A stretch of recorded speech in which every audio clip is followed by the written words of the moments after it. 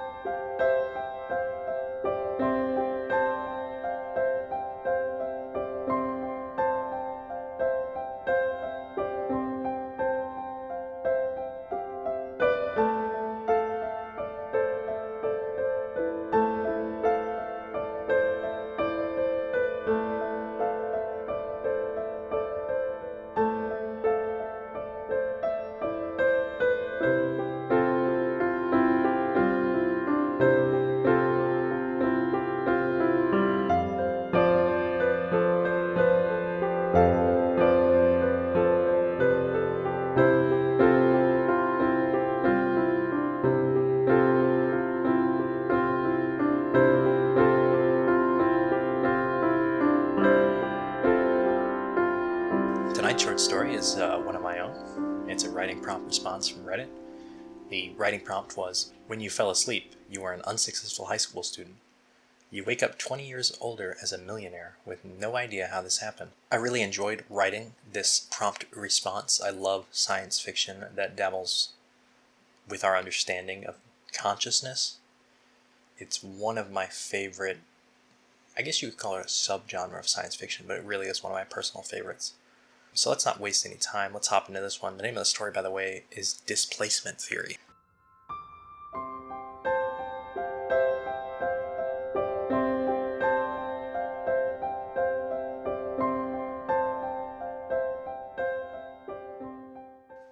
Hey Henry, breakfast in bed? A tray with a Belgian waffle, a cup of coffee, and a glass of OJ appeared on my lap. Thanks, Mom, I said, batting my eyes to lift the fog of sleep. Cute, but you know that's not how I like my roleplay, said the slender middle-aged woman in a rather revealing robe and bunny slippers. I reached over to the nightstand to grab my flip phone. As I instinctively motioned to flip the phone open, I swiped up and activated a voice. Good morning, Henry. This was not my flip phone. Did you hear that? I asked.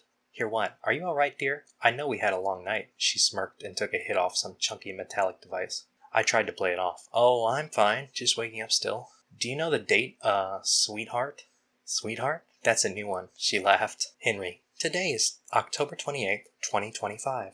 2025! I blurted out, nearly knocking my tray over. Can't believe how fast it's gone by, the woman said while standing up, walking over to a wall, and then pressing a strange egg-shaped object to it.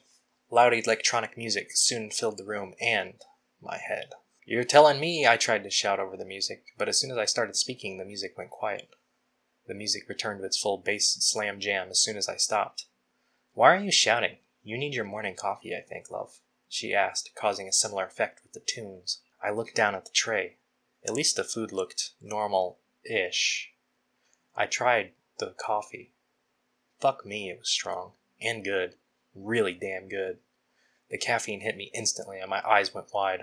I examined the room. There was a frame behind the woman in the chair, who I assumed must be my wife or something. Christ, I hope I was married by 2025. Every 30 seconds or so, the painting inside the frame shifted to an entirely different painting. On the far side of the room was a window in place of the entire wall. It was enormous and not sectioned off in any particular way. It seemed rather dim, but the longer I stood at it, the brighter it got. Outside was an empty beach on a bright sunny day with some hella nice looking waves. Where on earth was I? Certainly didn't seem like New Jersey anymore. Henry, you are on the island of California. The island of California? Yes, to avoid the cataclysmic damage predicted by Roland Emmerich, the state of California disconnected itself from the mainland in 2021. I have so many questions. Henry, are you feeling alright? I'm detecting some unusual thought patterns. Your next therapy session is at noon tomorrow, but we can go ahead and move it to 3 a.m. if you want. I can see you're loving the waffle, the woman said. Don't worry, I'm not offended. It's not like I made it myself, she chuckled. You know what? Why don't you go ahead and not do that? I don't want to go to the therapist at 3 o'clock in the fucking morning, I said. Excuse me, the woman said. Henry, you do not have to vocalize your thoughts for me to understand them. I'm going ahead and not advancing your next appointment. Lend me a hand here, disembodied voice. Who am I? Who is she? I figured if I was going to be stuck with a voice in my head, she might as well do something useful. You are Henry Bernard, CEO and founder of Bernard Weapons. She is Anita Bernard, CEO and founder of the Bernard Foundation, and your wife. Anita stood up and left the room. I decided to actually eat the waffle while I tried to piece everything together. It was good. So, I guess this is my life now. Living it up on the island of California in 2025 with a hot wife and selling weapons. Many people would kill for your good fortune, Henry, the voice inside my head said. I guess you are right, voice. You realize I'm not just a voice in your head, but actually a part of your smartphone. I held up a weird, thin rectangle that appeared in the place of my flip phone earlier. This thing? Yes, that thing. That's me. Well, my bad for calling you a disembodied voice then. You look good.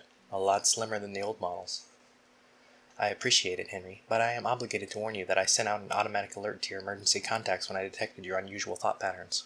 My emergency contacts? I stared at the doorway. Yes, your mother, Anita, the VP of InfoSec at Bernard Weapons, and the entire board of directors. A man in SWAT gear with a gas mask and rifle rushed into the bedroom. 4 other similarly dressed individuals followed suit. Mr. Bernard, stay right where you are. Do not attempt to move, commanded one of the masked men, all of their rifles now locked on.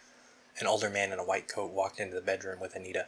As you know, Mrs. Bernard, individuals of brilliance often experience these unusual thought patterns. It is a simple matter of purging your husband's consciousness and replacing it with the daily collect from yesterday, the man said.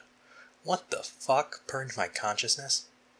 Yes, it's about as bad as it sounds, but it's not the first time you've gone through it.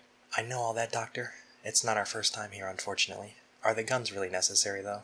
Unfortunately, we can never be completely sure what the unusual thought patterns consist of. A man of exceptional brilliance, like Mr. Bernard, could have his consciousness slip in from a violent moment in his life or a mundane one, or something else entirely. We can't risk him going wild during preparation. I looked around and then started crying. This was too much. I just wanted to go back to living in my mom's apartment in New Jersey. I worked up the will to speak. I'm not going, you see. I'm just a guy eating breakfast, I said. The doctor and Anita were both adjacent to the bed now. Do you know how much the Bernard Weapons Corporation was up at the last closing bell, Mr. Bernard? 10%, I said with all the confidence of a question. Henry, Bernard Weapons last closed at 1.3% up. Close, but no cigar. 1.3%. Just in time for the help phone. The doctor drew a syringe from his coat. What is that? What is that? He stuck it into my neck without answering. I tried to run, but all my muscles froze simultaneously. You may put down your weapons, gentlemen, the doctor said. I tried to ask what he did to me, to no avail. Henry, he injected you with a temporary full-body paralyzing agent in order to conduct the